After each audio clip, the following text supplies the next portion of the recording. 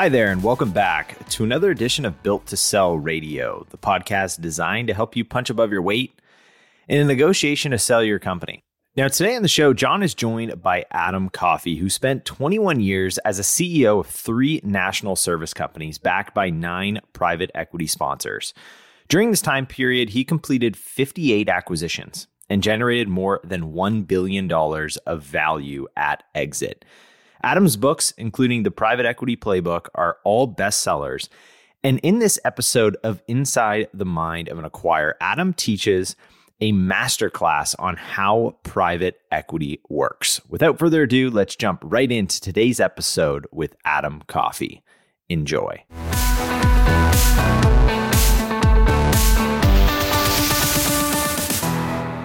Adam Coffey, welcome to Built to Sell Radio. John, good to be here. Thank you for having me. Hello to all your listeners out there.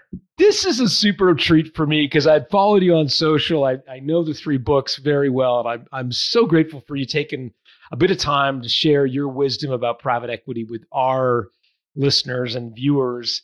Give folks a sense of how you became like one of the world's experts at private equity. How does this all come about? You know, 4 things about me kind of that informed my life and brought me where I am today. And, first is I served, serving in the military.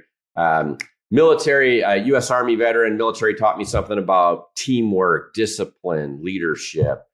From there, I was an engineer. Engineering made me a meticulous planner. And then I'm a pilot. Pilots don't take off unless we know where we're going. And that actually taught me how to deconstruct, call it a private equity hold period, right? So I know I start with the end in mind, and then I create the value creation plan and I deconstruct the hold period. And so then I went to GE. I spent 10 years at GE in what I call the Camelot era. So Jack Welch is at the helm. Tech doesn't exist yet. And GE is Fortune number 1 on the Fortune 500 list. And the company is growing so fast, it's doubling in size every 2.8 years. And so GE taught me how to run a business, but they also informed me on how to think about growth and what's the right growth rate that I should seek to achieve, as a CEO.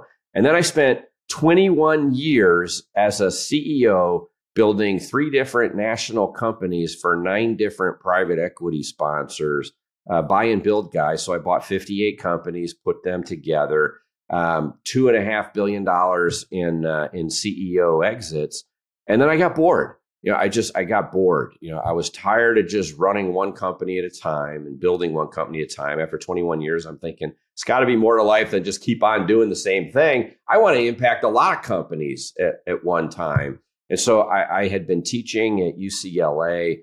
I do have multiple books. And so I had written my first book, the Private Equity Playbook. It was doing really well. And I really enjoyed giving back. And so I'm like, okay, made a lot of money doing CEO stuff, but not really having fun anymore and need a new challenge. Love teaching and giving back, but, wasn't really making a bunch of money doing that. So I'm like, how do I switch this around? So I started a consulting business, and I work with private equity firms today. And help them evaluate investments. I help them identify risk. And when I'm teaching seminars or I'm working with founders, I help them eliminate risk so that when the PE guys come looking, they don't see the risk and the company sells for maximum value. So I'm having a lot of fun. That was the whole idea. And I'm working more hours, I think, than I ever did as a CEO now. So again, it was never about slowing down or anything like that. And that's a guy that worked for Jack Welch, who's known for being a relentless worker. So you must keep a pretty busy schedule. For our listeners, what is a private equity sponsor? Like sponsor, I think of T-ball tournaments. Like, what do you mean by a sponsor? So, it's just private equity lingo, let's say. So a private equity firm has multiple funds inside, that they're managing. Private equity firm could be really, really big, like KKR or Apollo or Carlyle or Blackstone, or they could be just a small family office with a small fund. But when I say sponsor, it's that when your phone's ringing out there, and you're like, okay, it's another PE guy or lady on the other end, or it's a buy-side advisor looking for companies for a, PE firm. It's like, so when I say sponsor, I mean, it's a PE firm whose fund is buying your company and they become your sponsor. They're your backer, they're your checkbook, and you become a portfolio company that's owned by a private equity firm. And as your sponsor, they're there with their checkbook, their capital, and working with you alongside and working to grow the business, to some exponential, degree over a relatively short period of time, so that they can sell it. And it's interesting, I key on the word sponsor because, when you think about, the opera has a sponsor, as I said, the T-ball team has a sponsor, and they're kind of, they're there to facilitate the team or the organization and make it all possible.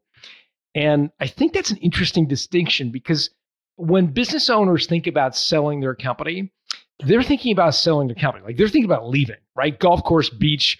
They're not thinking about growing it necessarily to the next level.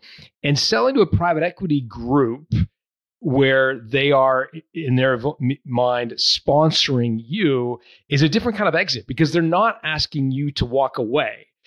In most cases, a majority recapitalization, they're saying, we in fact want you to stick around and grow this thing. And we want you to work harder than you ever worked before. And so, so it's cute. I just was thinking of this when you were saying that. So sponsor, right? So I see I'm an operator. I'm a guy who built companies, and I see private equity as a tool. They're a tool. They're my sponsor. I'm growing a business. And in my world, I've grown billion-dollar businesses. And so, on the journey that I'm on, I'm going to need massive amounts of capital, and I'm looking for a sponsor, someone who's going to be my owner for a set period of time. And as I'm growing the business and working with them, pretty soon I'm going to kick them out. Time for you to go, and time for me to bring in the next group. And so I see them as a tool. They're my tool to wealth creation.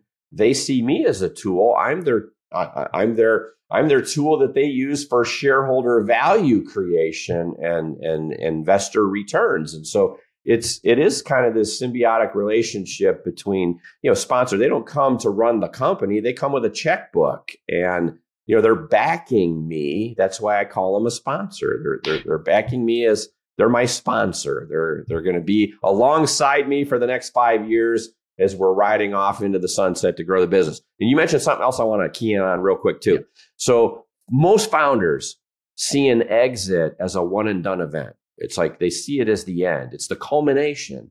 And I tell founders, it's like, why sell a great company once when you can sell it twice or 3 times or 4 times, or in my personal record, 5 times in 13 years and 4 months? It's like you can actually sell the business, create asset diversification, take about 70 cents on every dollar in sale price, take it home, pay some taxes, give it to your wealth management team, let them invest it, give you asset diversification, roll 30 cents forward, start working with a partner, and you're using their checkbook, and you can get aggressive again because you're spending with someone else's money now, and you can start making good business decisions again. You don't handcuff yourself because, hey, I'm 50 and I'm going to retire soon, and I don't want to ruin this asset that I just built. So I start making bad business decisions. I get ultra conservative.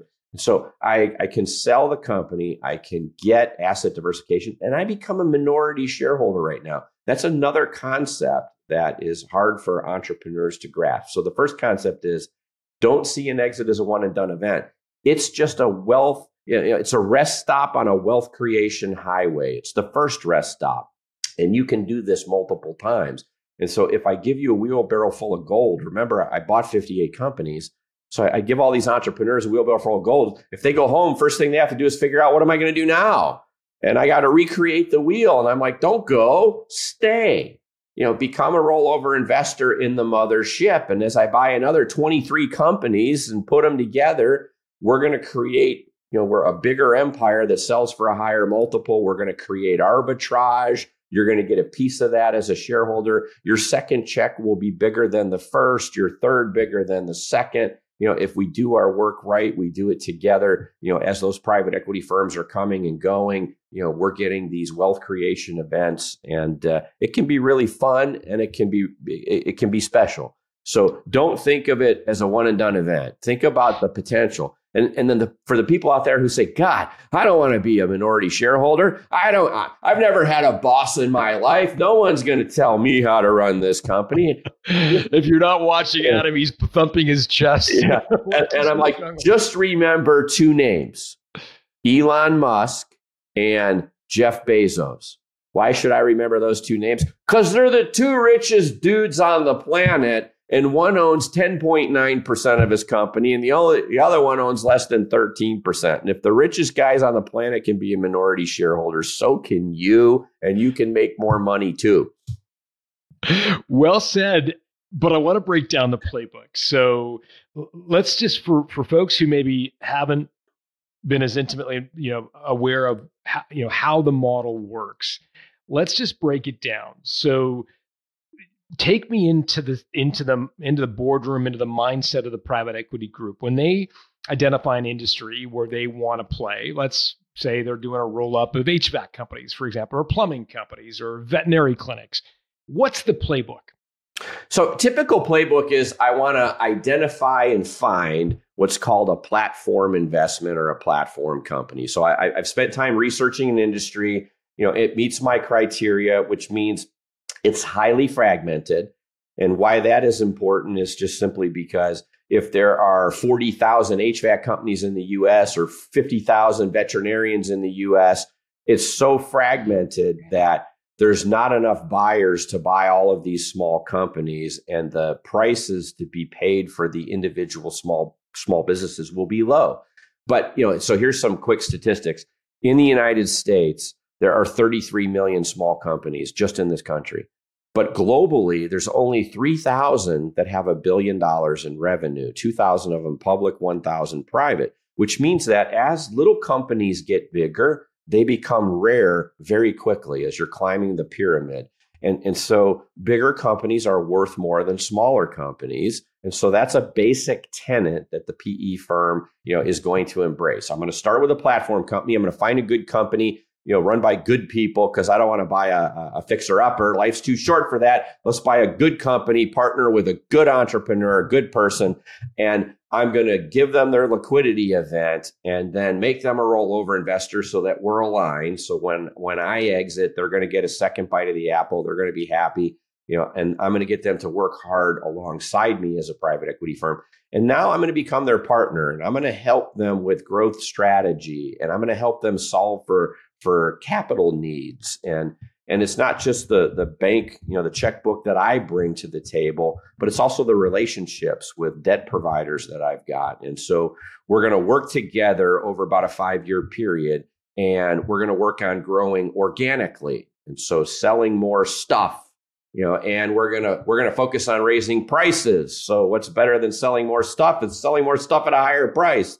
And then we're going to focus as we get bigger on margin improvement by creating operating leverage. We get bigger. Hey, if I'm that plumber you're talking about and I've got 500 vehicles, I'm getting a better deal buying 500 vehicles than I am when I was buying 5 or 6. And so I'm creating operating leverage as I'm getting bigger. I'm collecting companies, I'm adding them. And then at some point, I'm going to have to exit as a PE firm. So let's just talk real quick about PE in general. So everyone knows what a mutual fund is. I can go on my E-Trade account, my Schwab account. I can buy a share in a mutual fund today. There's like Morningstar rating systems that tell me a good fund from a bad fund.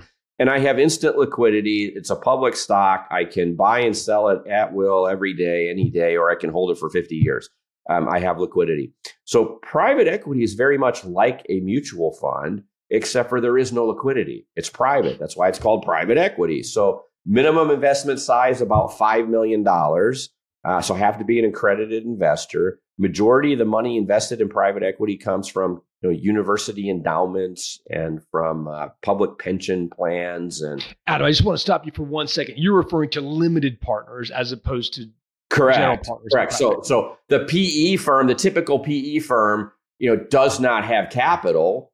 They have they have management of capital, and so they have to raise capital. So they're raising capital in $5 million minimum size chunks from pension funds and from college and university endowments, people who've got money in longer term investment horizons. I take all that money, I have 10 years to invest it. And so generally, I call it the tide flowing out and the tide coming back. It takes 10 years.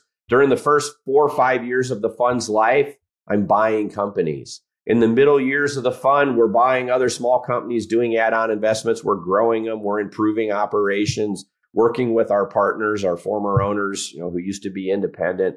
We're building a bigger company. And then towards the tail end of that fund's life, we're selling these companies because we have to return the liquidity or the money back to our limited partners. They haven't seen it for 10 years. They invested with us because we doubled the S&P 500 on average as a PE firm. We're giving great returns.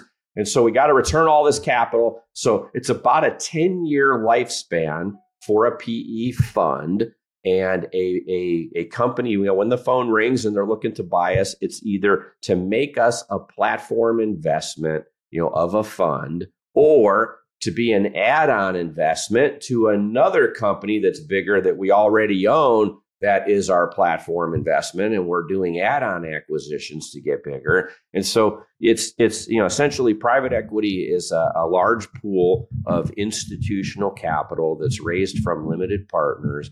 As the PE firm, I'm the general partner and I'm making all the investment decisions. I've got 10 years to put the money to work, to build the companies, and then return the capital to my limited partners. And so that's kind of what it is, what it's doing, how it works. And, when it works well, it's a big industry now. When I first started as a CEO, there were about 1,400 PE firms in existence. There was about 800 billion in assets under management. Today, you're over 6 trillion in assets under management, 8,000 firms or more. And so the asset class has just gotten huge. Today, they buy and sell, over 50% of all companies bought and sold on the planet. Wow. So if I'm an endowment for a university and I say, okay, I'm going to go give $10 million to this private equity group over here. I'm going to give it to them for 10 years to what am I hoping? What's a successful amount of money that I get back if I give them 10 million? What would be like they expecting after 10 years? So if I were to take that 10 million and put it in the stock market over a 30-year period, I would average somewhere around 7 to 8% return per year. In the world of private equity, I'm looking for double that. I'm looking for about 16 to 20%.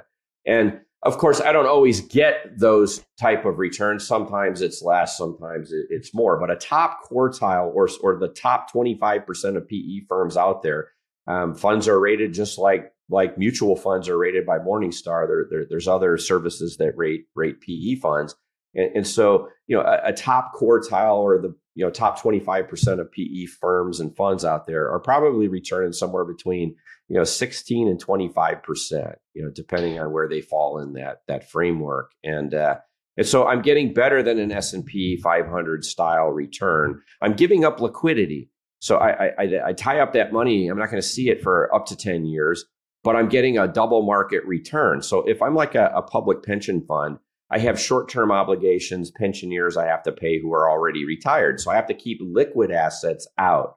But I've got younger future retirees that I'm going to have to pay for, down the road. And I have a longer horizon to invest, and I need higher returns in order to meet all my obligations. So I'm seeking alpha. I'm looking for higher returns than I can get in the stock market. And private equity as an asset class has become one of those places where I can invest my capital. Okay. I want my listeners to hear this, because when you get approached by a private equity group, know that they're trying to grow the value of your business by combining with others, improving margins and so forth, 20% a year. Or 16 to 20, 25. Like that's what they're trying to do, because they could give the money to the stock market and get 7 or 8 points a year over a 30-year horizon. Or they could give it to a private equity manager who's going to try to grow it. So that's, I think, one thing that they need to understand is that for this all to work, the private equity company needs to grow value, call it 16 to 25% or whatever, roughly that space, much more than a publicly traded stock would do that. So Adam, how do they do that? Like, what's the playbook for improving the value of the businesses that they acquire? So my playbook really been the same my entire career. And it has those three elements I already touched on. So I'm seeking to grow the business at a faster pace organically than it had been historically growing at. And I call it price volume pivot. So I want to, most companies that I get into have a ton of room to further optimize price. And so, if I walk into a contractor's business and I say, look, if I raised every bid you put out last year by $1, do you think you would have lost any bids? And the answer is no. Of course, I'm doing $10,000 jobs, $50,000 jobs. Yes, I could have raised my prices $1 and I wouldn't have lost a single bid. Great. Let's find that place where if I do add one more dollar, I do get no as the answer. And let's get right to that breaking point, and so we have to learn how to optimize price. And then, a volume. It's like, what does our sales effort look like? What is the potential to become more aggressive from a sales perspective? Can we add more volume? And on top of that, add price. And then I have this thing I call pivot. What's pivot? Well, the hardest thing for customers to do, or for a company to do, is to find a customer. Well, once I find a customer, can I sell them something else? And can I create a suite of products and services or recurring needs that I can fulfill? And then, so like, let me give you a great example. Let's use pest control. So I'm here in Texas. I got giant bugs that you could put a saddle on, and in the summertime, it's like, oh my God, it's like they'll scare you, half to death. But I have this pest control company, not one, because I don't like bugs. I've got two pest control companies, and I sign a contract. That contract never expires. It's recurrent revenue. It's month to month. It just goes on forever. They've got my credit card. And so, they charge me every month, which keeps the price low, but they only come out once a quarter. And they come out once a quarter and they spray around my house.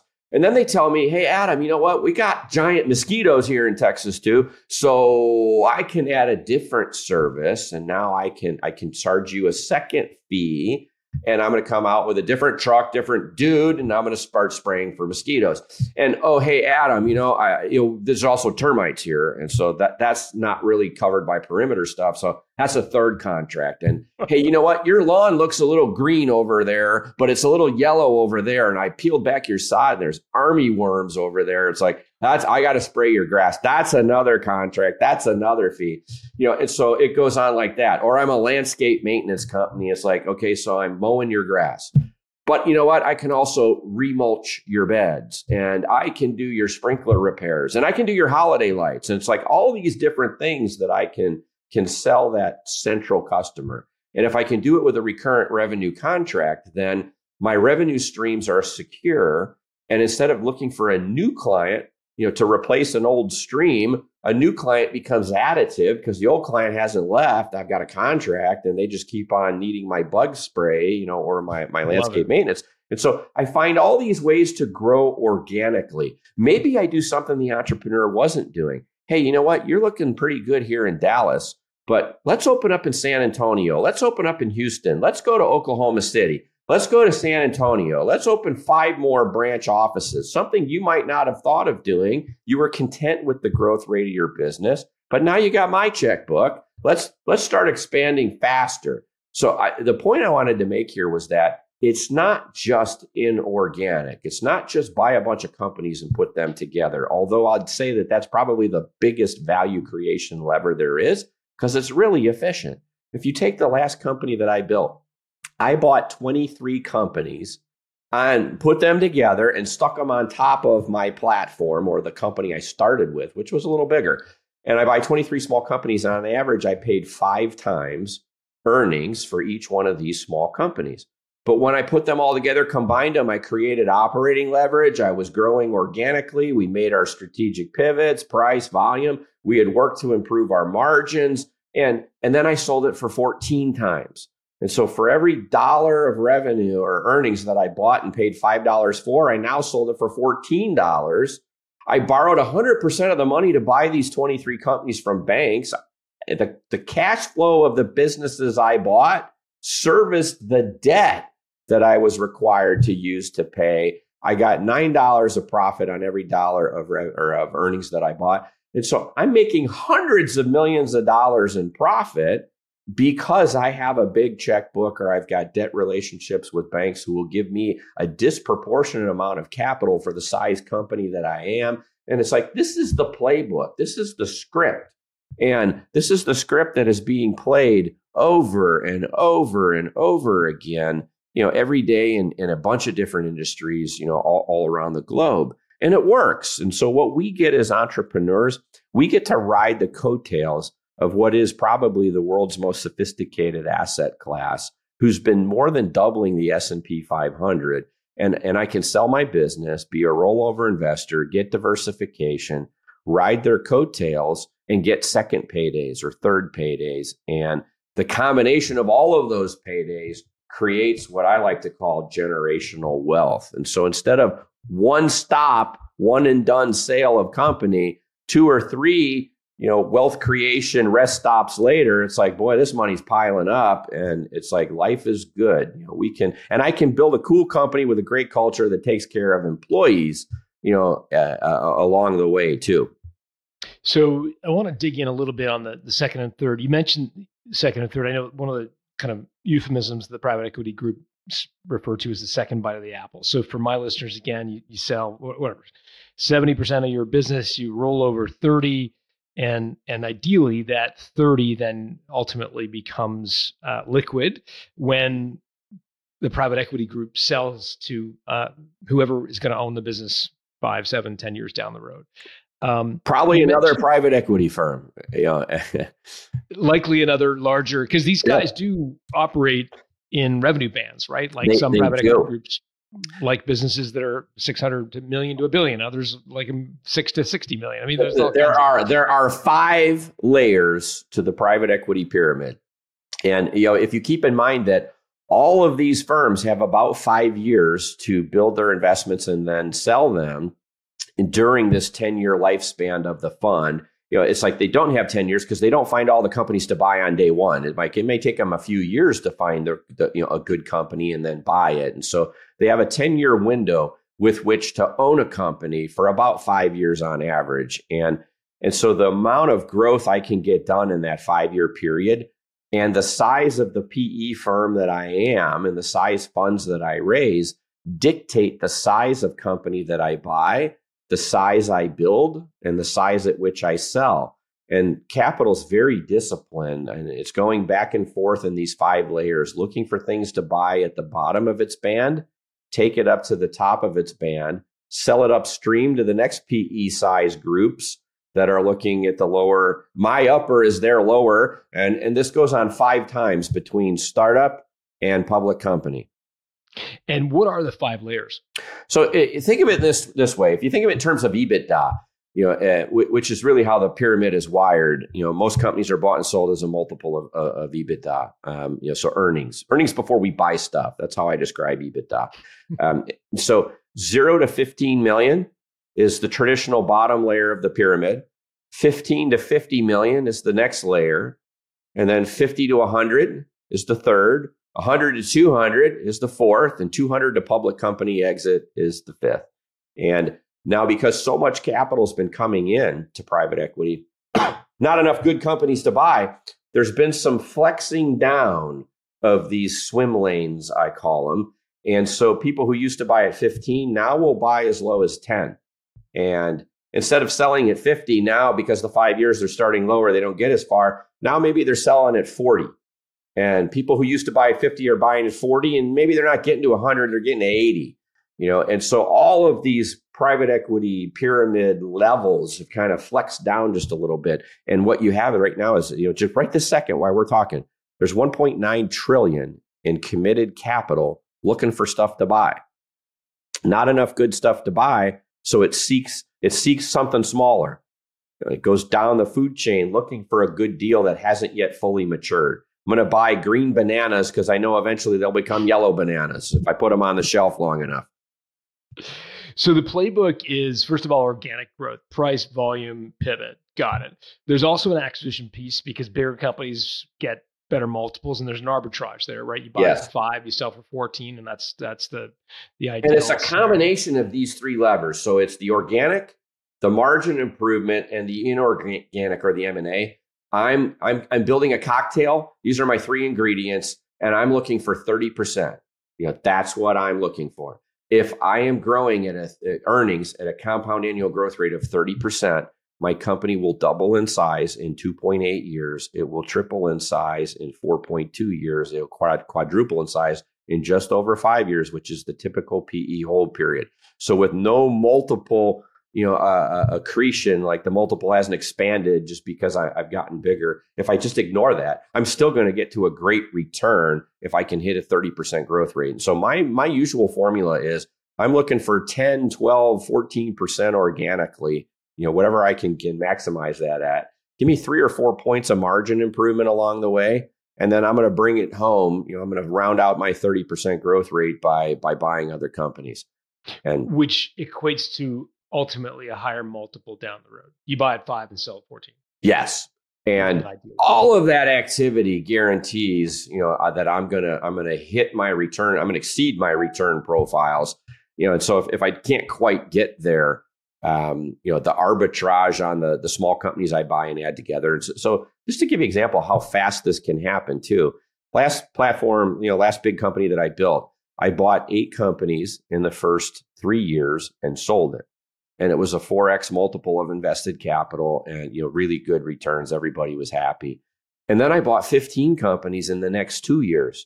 And so it's also like a train leaving the station. It's like as you start down this road and you get good at it and better at it, the train starts to pick up steam as it's leaving the station. And so growth actually accelerates over time. It's what's hard to get the pump primed and, the entrepreneurs learning about these concepts potentially for the first time, and then as they learn them and start to execute, the train starts moving. And before you know it, growth is happening at a very fast pace. Let's talk about what happens when an owner rolls some equity. So let's just use an example where there's an HVAC company, $5 million in revenue, $1 million of EBITDA. HVAC company gets acquired by a private equity group. The private equity group buys 70%, asks the owner to roll 30% and invest in the deal. In your model, are they investing in their business going forward as a separately held legal entity, or are they investing in the mothership, the entire organization that is being set up to kind of lace together all these businesses? So just to be technically accurate, you're always going to sell 100% of your company. You're going to roll 30% of your proceeds on a pre-tax, on a tax-deferred basis into stock of the mothership. And that's where you get to participate in the arbitrage. So if you're the first company I buy in my buy and build, and I add to my platform, which I already had, then you roll over into the new mothership. And then I go buy 7 more companies. And I buy them all for 5 times, just like I bought you. But then we sell it for 14 times. You are sharing in a percentage of, depending on how much money you rolled over and how big the mothership is, you are getting a piece of the arbitrage on every subsequent company that we're buying. And because ultimately, as we get bigger, we trade for a higher multiple, you're also getting a piece of the increased growth that came from organic or price or volume or pivot and the margin improvement. And so you are participating in every phase of the wealth creation that's going on. And so the PE firms want you to become a rollover investor because they want to align their interests. Look, they just gave you a wheelbarrow full of gold. They don't want you to check out or decide you don't need to work very hard anymore. So they want you to roll over enough to where life remains interesting for you. And there's the prospects of another payday that's bigger than the first. And so they're willing to give away some of the returns that ultimately would go to their shareholders or to their limited partner investors. They're willing to give some of that away to you to keep you on the reservation, to align you so that you'll work hard to create their limited partner shareholder returns. And so it's they let you ride their coattails. They want you to ride. They'll demand you ride the coattails. And so as you participate and learn about this and experience it, firsthand, all of a sudden it clicks. Everything clicks. And it can be a beautiful thing from a wealth creation standpoint. You mentioned lenders, and I want to dig into lenders. So in your example, where you bought for 5 and you sold for 14, you had a debt facility. Talk a little bit about the debt. So in particular, who owns the recourse? Like if it doesn't go well, what happens? So there is no personal guarantees. When you're a small entrepreneur in today's world, especially, it's very hard to get credit without putting up some kind of a personal guarantee. Once you sell to a private equity firm, or sell to their company, which is a strategic, it's a platform and you're an add-on to that company owned by private equity. Once you sell and cashed out your 70% of your chips and rolled 30% forward, there are no more personal guarantees, and so and this is what I mean when I say private equity brings to the table not just their checkbook to buy you, or the initial company, but they bring debt relationships, and so they're able to borrow because these firms are big and they own many companies at a time. They're a huge source of lending for the banks. And so the banks are in the business of lending money to earn interest, and that's how they make their money. And so the PE firm's like, hey, I'm a firm that owns 50 companies, and all 50 of my companies are going to be buying other companies.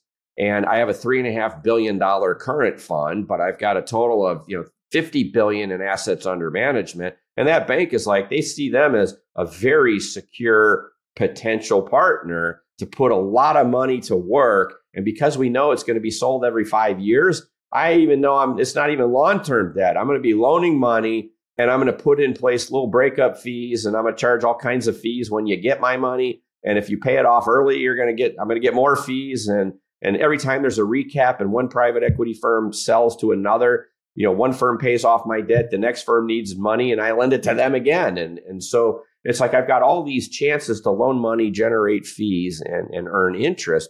And so the banks love doing business with private equity firms. And there are no more guarantees by individuals because the private equity firms are large institutional shareholders. They don't give personal guarantees.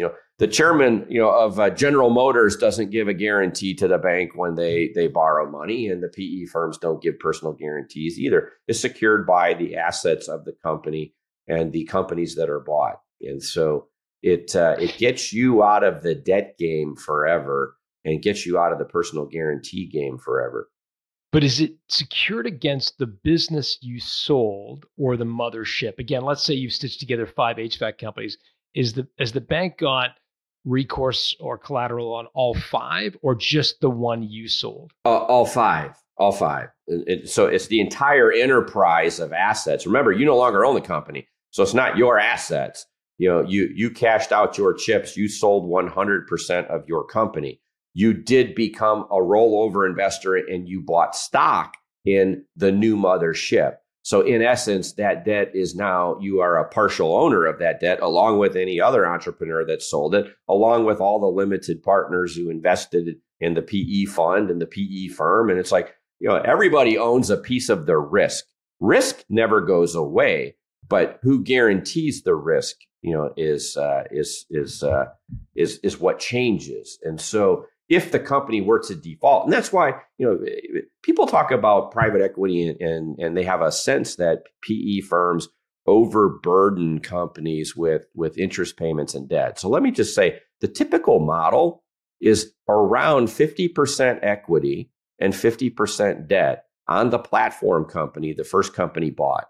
And then if I'm buying smaller companies and bolting them on and I can get them for 5 times, I'm seeking, hoping that the debt that I need, the interest can be served by the cash flows of the companies that I'm buying. And so I'm leveraging debt in that case. But if you think about that original company that I bought with 50% equity, 50% debt, think of the average homeowner in America today. If you walked into a bank and you said, I'm buying this house and I'm putting 50% down, most Americans would feel really great about the amount of equity they have in their homes. Many homeowners have like 5% equity or 10 or 15. A lot of banks today in a conservative world ask for 20% equity, but that means there's 80% debt leverage. And so, a PE firm that has 50% equity, in a business that they buy, that's not over levered. It's really not. Adam, do you know how a private equity group's partner, like if I'm a partner in a private equity group, obviously you laid out some names, KKR, Apollo, or BlackRock are obviously massive examples, not really playing in the lower end of the pyramid that we're talking about today. But if I'm a partner in a small boutique private equity group, how am I compensated? So there's multiple ways. I'm going to talk about two concepts. Remember these numbers, 2 and 20. So when I'm a PE firm, my job is to go out and raise capital from limited partners. I'm the general partner. I create a fund. Now, let's say that fund has $100 million inside it. And I'm going to charge the people who invested their money into that fund a 2% management fee. Now, normally I don't send them a bill for 2% every year, and I don't take it out of the capital that they're giving me to buy companies. I get it from the cash flow of the companies that I bought, and so I'm charging a 2% management fee. That 2% management fee is what I call a keep the lights on fee. So that's how we pay our salaries. That's how we pay for the electricity and for the fancy office we got in New York and the marketing material that we generate and our cars and our travel and our hotel bills. So 2% management fee is how we keep the lights on. That covers all of those base costs.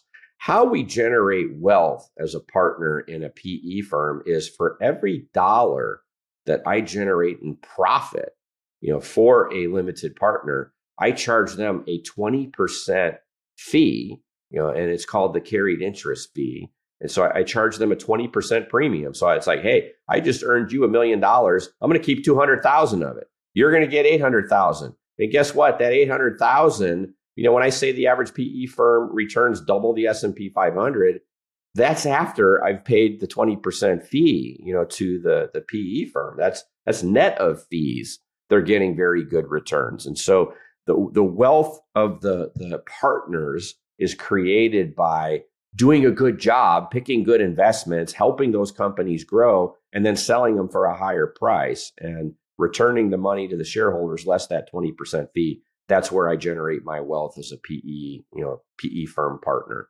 And when do I get paid? You mentioned a 10-year hold period on a lot of funds, right? So if I'm responsible for the ABC fund at XYZ PE firm, and I've got a salary, I've got bills to pay, I'm assuming that's coming out of the 2% that basically you have to live within your means. And so you have a salary, a competitive salary for your level within a PE firm. And so you're spending based on that. Your piece of that upside, that carried interest, normally what happens is, again, when a PE fund starts, it's got 10 years to live. Doesn't buy 10 companies or 12 companies on day one. It may take 5 years to find 10, 12 good companies. And so it's calling capital from limited partners as it finds opportunities. And then the money is being invested. And then as soon as the money's invested, I can now access, call it this 2% management fee every year that keeps me paying my rent, in Midtown Manhattan. And so now, though, as I'm growing these individual companies, so I bought one the first year, one the second year, two the third year, four the third, fifth year, whatever. It's like as I'm buying stuff, and then I've got about a 5-year window to improve these companies. As I'm selling them, then I am deducting the 20% as I'm making the returns back to the shareholders. Or the limited partner investors. And so what happens is, if I'm an investor in a PE fund, which I am in several, during the first 5 years, the tide's rolling out. So I'm writing checks. I'm wiring money every time they buy a company. Adam, capital call, you owe us this much money. And I keep wiring it out. And so the tide's rolling out. All the money's flowing away from my hands. And then after, the first companies start, all of a sudden it shifts. The tide shifts and it starts coming back in. And now as a company is sold, I'm getting a wire from the PE firm. And now I'm getting more wires as they're selling all the companies that they bought. So first 5 years, I'm sending them money. Second 5 years, they're sending me money. And as they're sending me money, they're taking their fees out and they're paying themselves their fees. Amazing. Great summary. I always like knowing how the other person on the other side of the negotiating table is personally compensated, because I think it says a little bit about their motivation. Well, see, again, remember something. They want us aligned. They bought our company. They gave us a chance to buy stock in the new mothership. We're now aligned. When they make money, I make money, because me as the former owner, I don't pay 20% of these management fees. Sure. So I own stock. They own more stock than I do because they're the majority shareholder. But all of the returns that go to their investors is coming out of their portion of the stock, not mine. So I don't pay any of these fees. And so I get 100% of my return when the company is sold. They keep 20% of the return for themselves, return 80% to the limited partner investors. Yeah.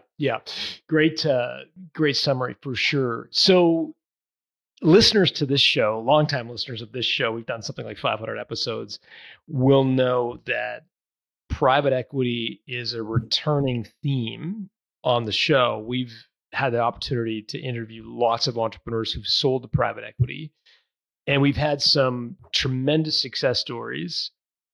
And it has to be said, some cautionary tales as it relates to selling to private equity. So if you're up for it, I would love to tell you the cautionary tales and just have you comment on maybe what they did wrong in doing a deal with private equity. And the view here is that I would love our listeners to kind of know the positive side, but also some of the gotchas and some of the things that they need to watch out for if they're going to sell to private equity. Are you up for that? Absolutely. All right, cool. So again, I don't want to make this a crap on private equity, because we've had some great stories. Joseph Marshall, we did about 6 months ago. He got involved in a veterinary clinic roll up. I think he tripled his money in like a couple of years. So he had an amazing private equity outcome. Sarah Dusick, for folks who know the glamping story, again, she sold, I think they had $3 million of EBITDA. The company went on for a few years and got to like $100 million valuation. So like there are some amazing success stories. And I think, Adam, you've done an amazing job of describing, when it works, how magical this partnership can be. That said, there are some other sides of the coin. So Mark Ferrier was a guy who had a marketing agency, and he sold to private equity group, Onyx Corporation, large private equity group in the kind of Apollo KKR kind of snack bracket, and ultimately rolled 8% of his equity, became an investor. Now, in that case, the private equity company, the debt was against the platform company, not Onyx as a group, but just the platform company. So what ended up happening is interest rates rose, the economy went bad, and the mothership, the company that had the debt, couldn't afford to pay it. And ultimately, most of the equity was washed out. He rolled 8% and ended up with losing 92% of the value of that. What did he do wrong? So I would say that where it started going south is it means that the company was over levered. And so when the PE firm bought that company, boy, I could just do a whole podcast around, what constitutes a good investment versus a bad investment. It's like, if I'm an entrepreneur starting a business, I want to focus on a company that supplies needs, not wants, right? Why? Because if I'm a needs-based business in an economic downturn, people, whoever my customers are, if it's a need, not a want, they can't forego the expense in its entirety. If my roof is leaking and it's raining outside and the water's falling on my head, I don't care how much money I got to fix my roof one way or another. But if I'm going out to dinner on Friday night and I want a new sport coat, but then I get laid off, I don't have to buy a new sport coat. And so I can delay that expense indefinitely and forever. So businesses that are focused on, it could have been a fundamental flaw to start with the business itself. It wasn't focused on needs. It was focused on wants. Then you've got differences between recurrent revenue versus non-recurrent revenue, project-based revenue. So many ways a company can go and get in trouble on its own without help. And so, when I think about this as a private equity story, what it tells me is the economy went south and cash flow came under pressure. Interest rates went up.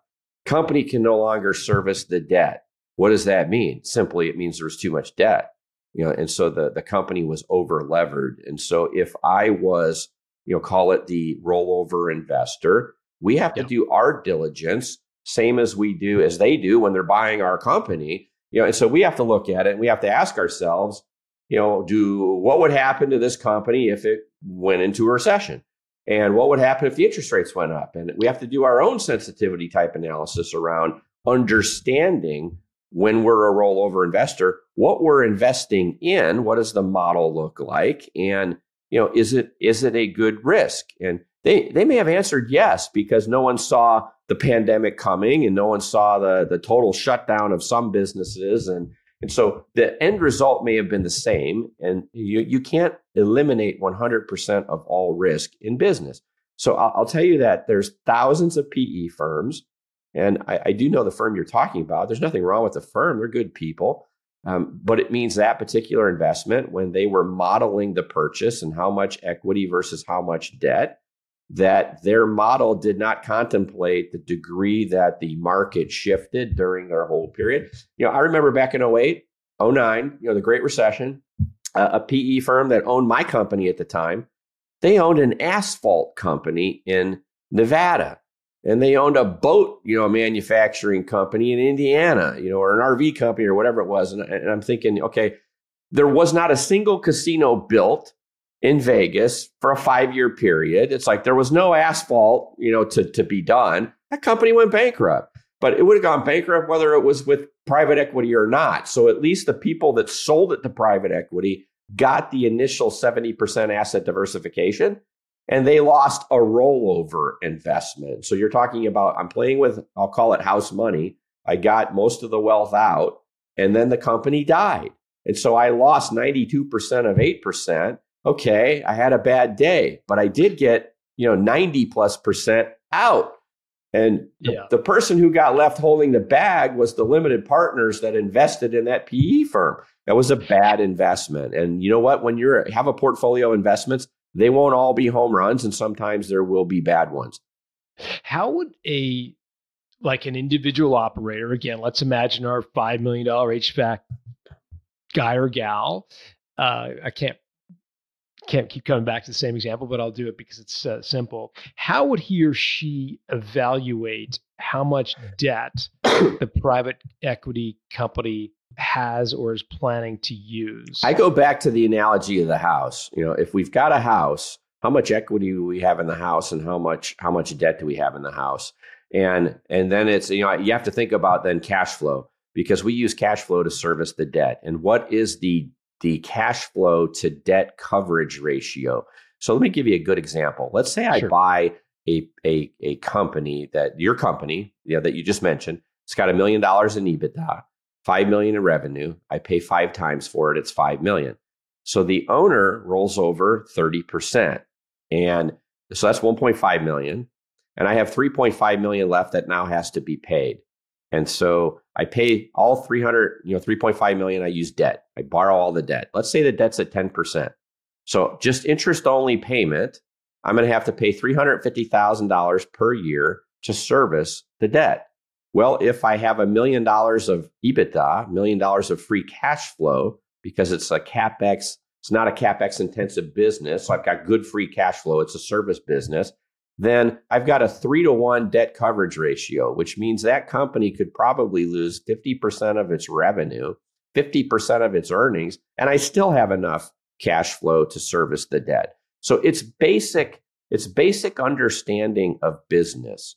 And if I don't have that, if I lack the sophistication of that, as a part of my sale process, I want to build a team of professionals who are a lot smarter than me, worth every penny. Let's get a great attorney to help me get good terms and conditions in my purchase and sale agreement.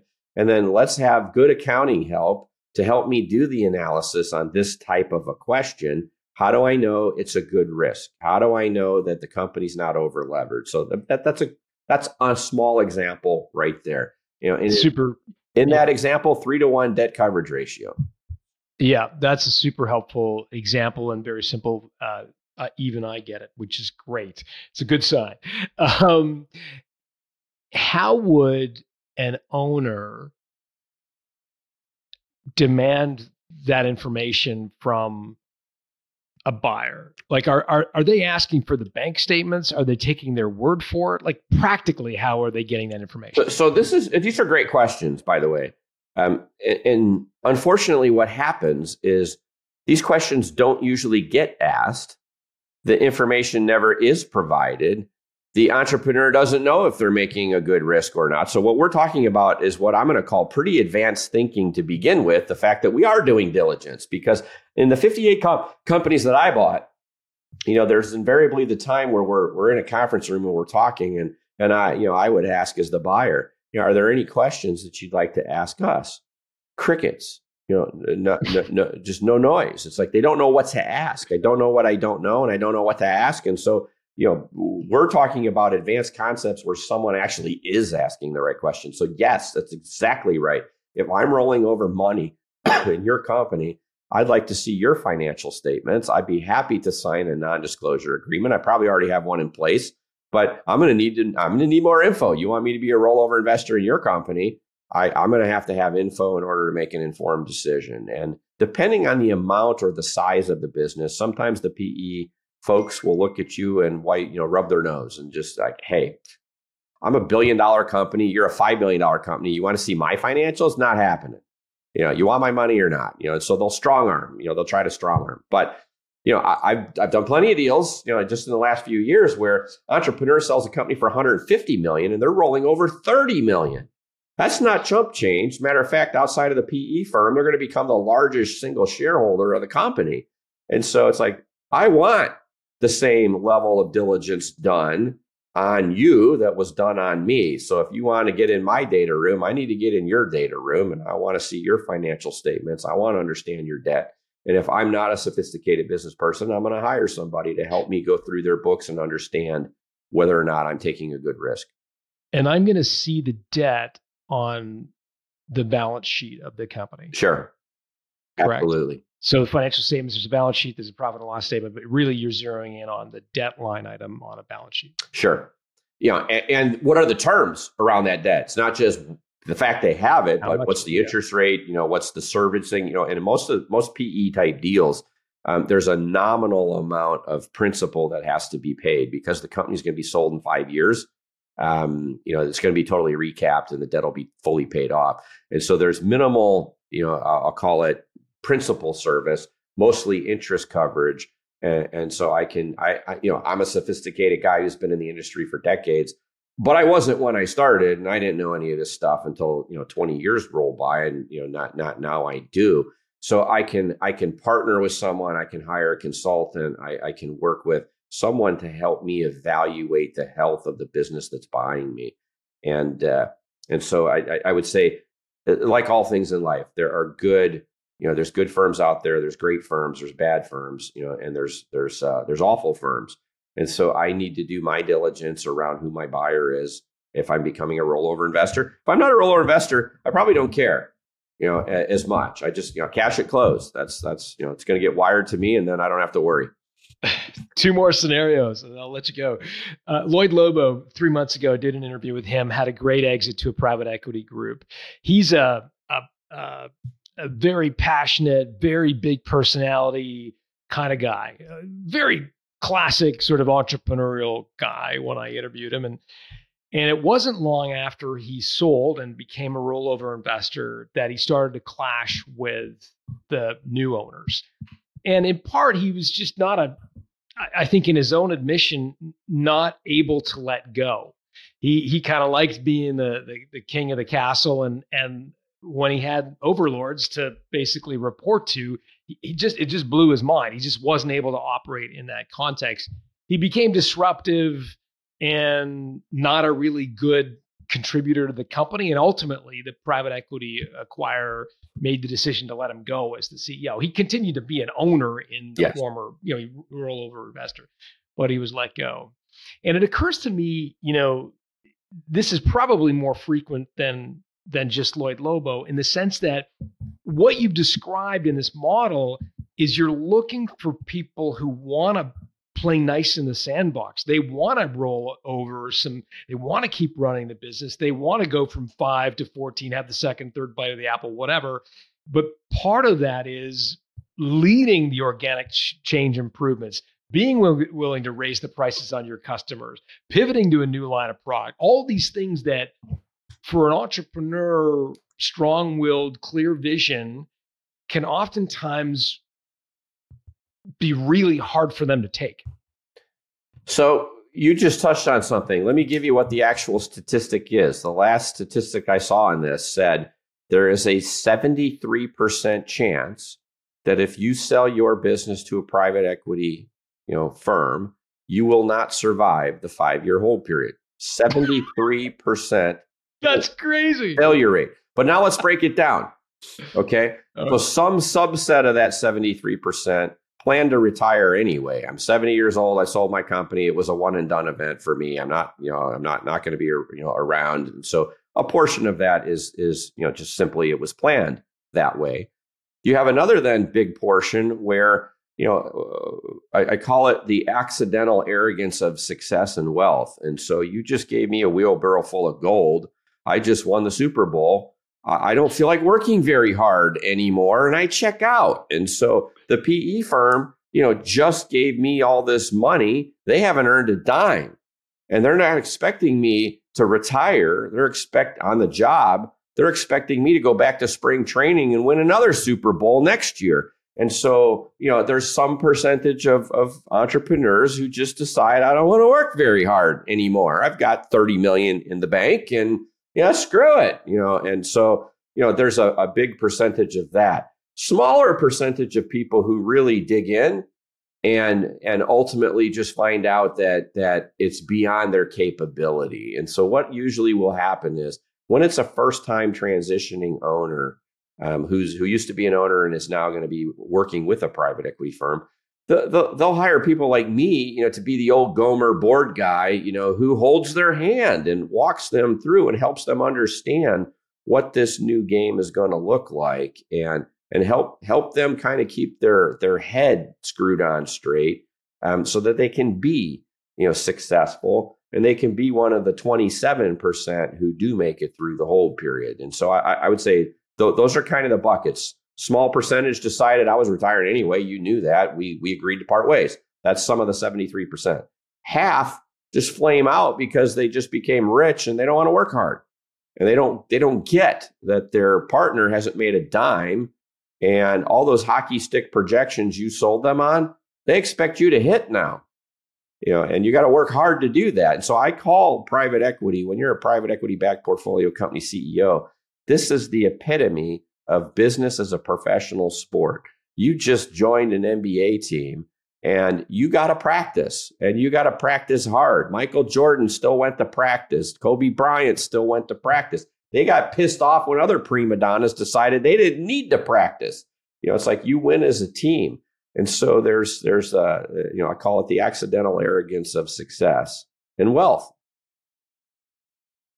And there's some people listening to that saying, hey, man, if you wanted to invest in my business as a minority shareholder, that's fine. You can do that, and I'll hold the bag, right? And I'll try to get a return. I'll stay in the driver's seat. But you guys bought the business. You own the business. It's your business. If I choose to check out, That's my discretion. Very few companies, PE firms out there that will take minority positions. And so the money to buy companies is coming out of a class of PE funds called buyout funds. And the vast majority of buyout funds, by their very charter, their prospectus, they say we will buy a controlling stake. So if you say as an entrepreneur selling, I just want to sell a minority stake, you just wiped out 90% of all buyout funds on the planet. And so your pool of potential investors has gotten very small.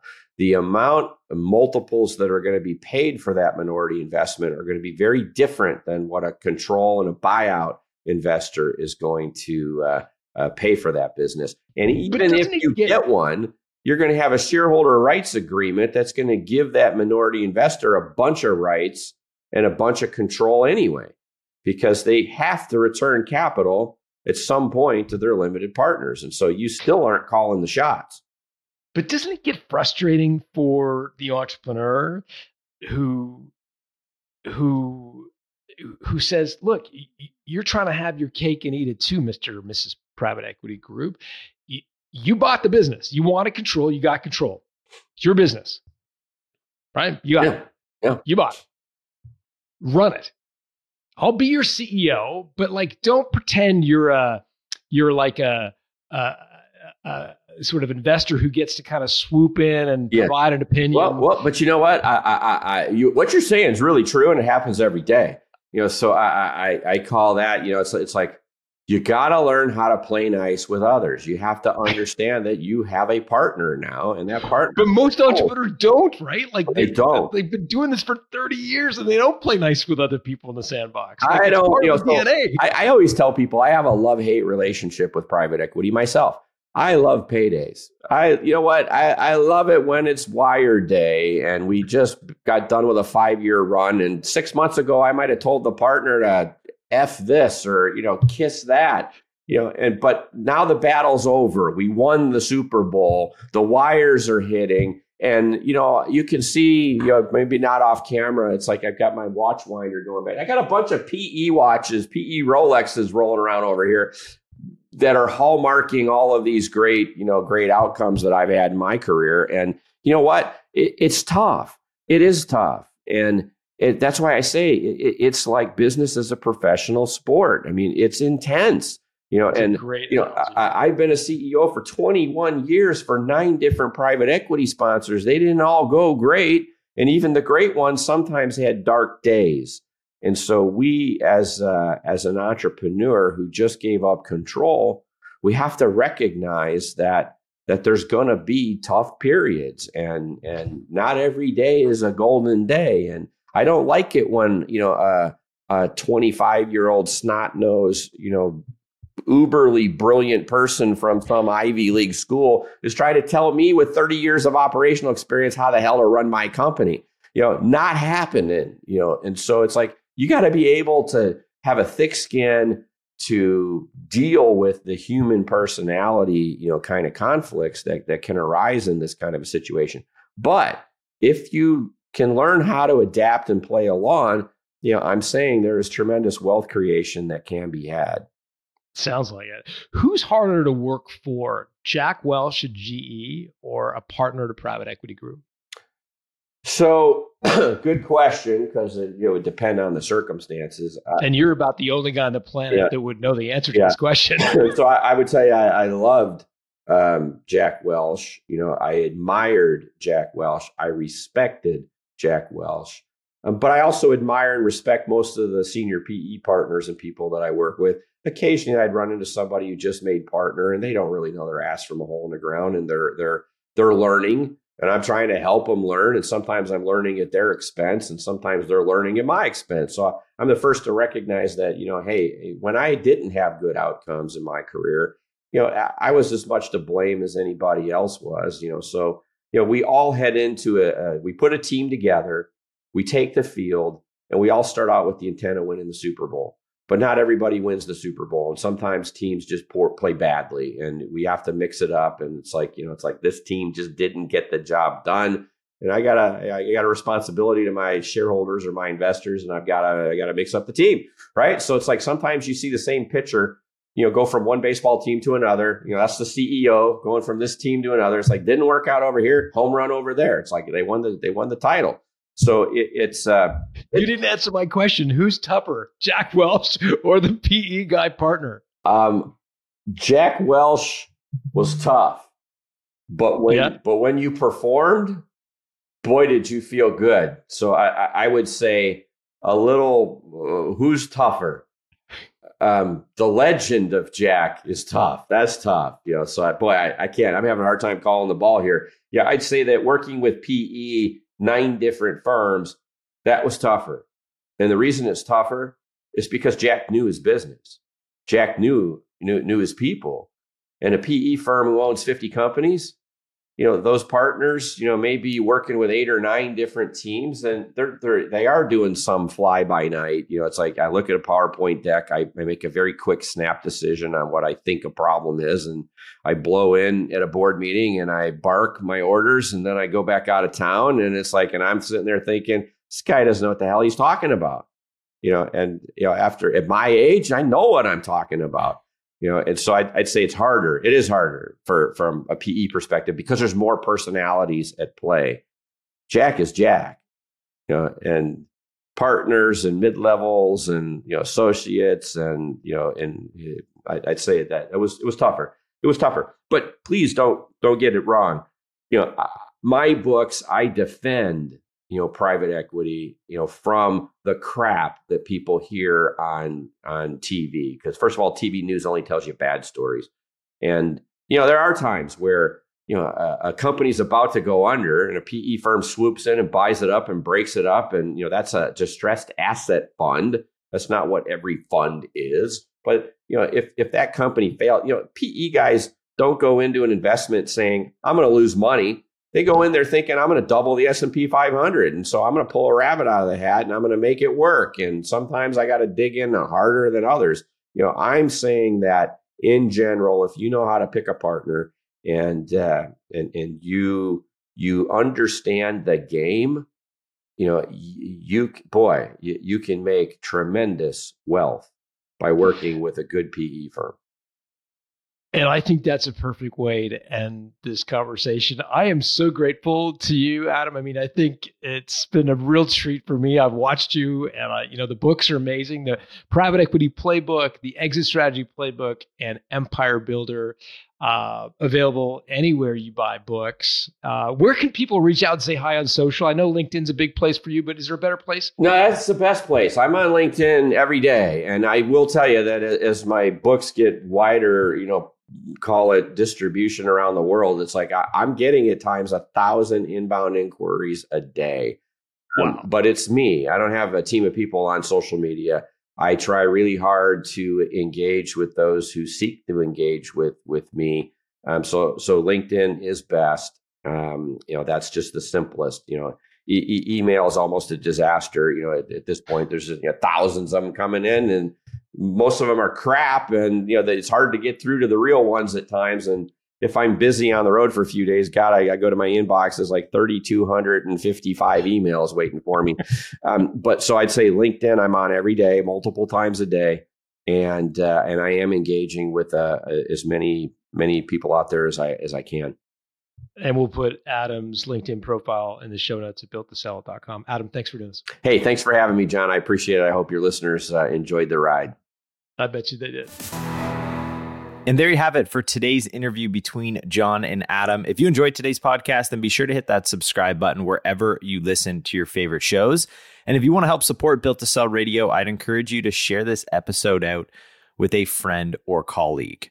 For show notes, including links to everything referenced in today's episode, including definitions for some of the more technical terms that you may not be familiar with, you can find all of those at Adam's episode page over at builttosell.com. Also, if you know of someone who would be a great fit to be a guest right here on the show, you can actually nominate them by heading over to builttosell.com/nominate. There you'll have the chance to nominate yourself or someone else to be a guest right here on the show with John. Some of our best guests have come from nominations, and we highly encourage you to nominate someone if you know of an exited founder. Special thanks to Dennis Labataglia for handling today's audio engineering, and thank you to our community of certified value builders who help us bring our message to you.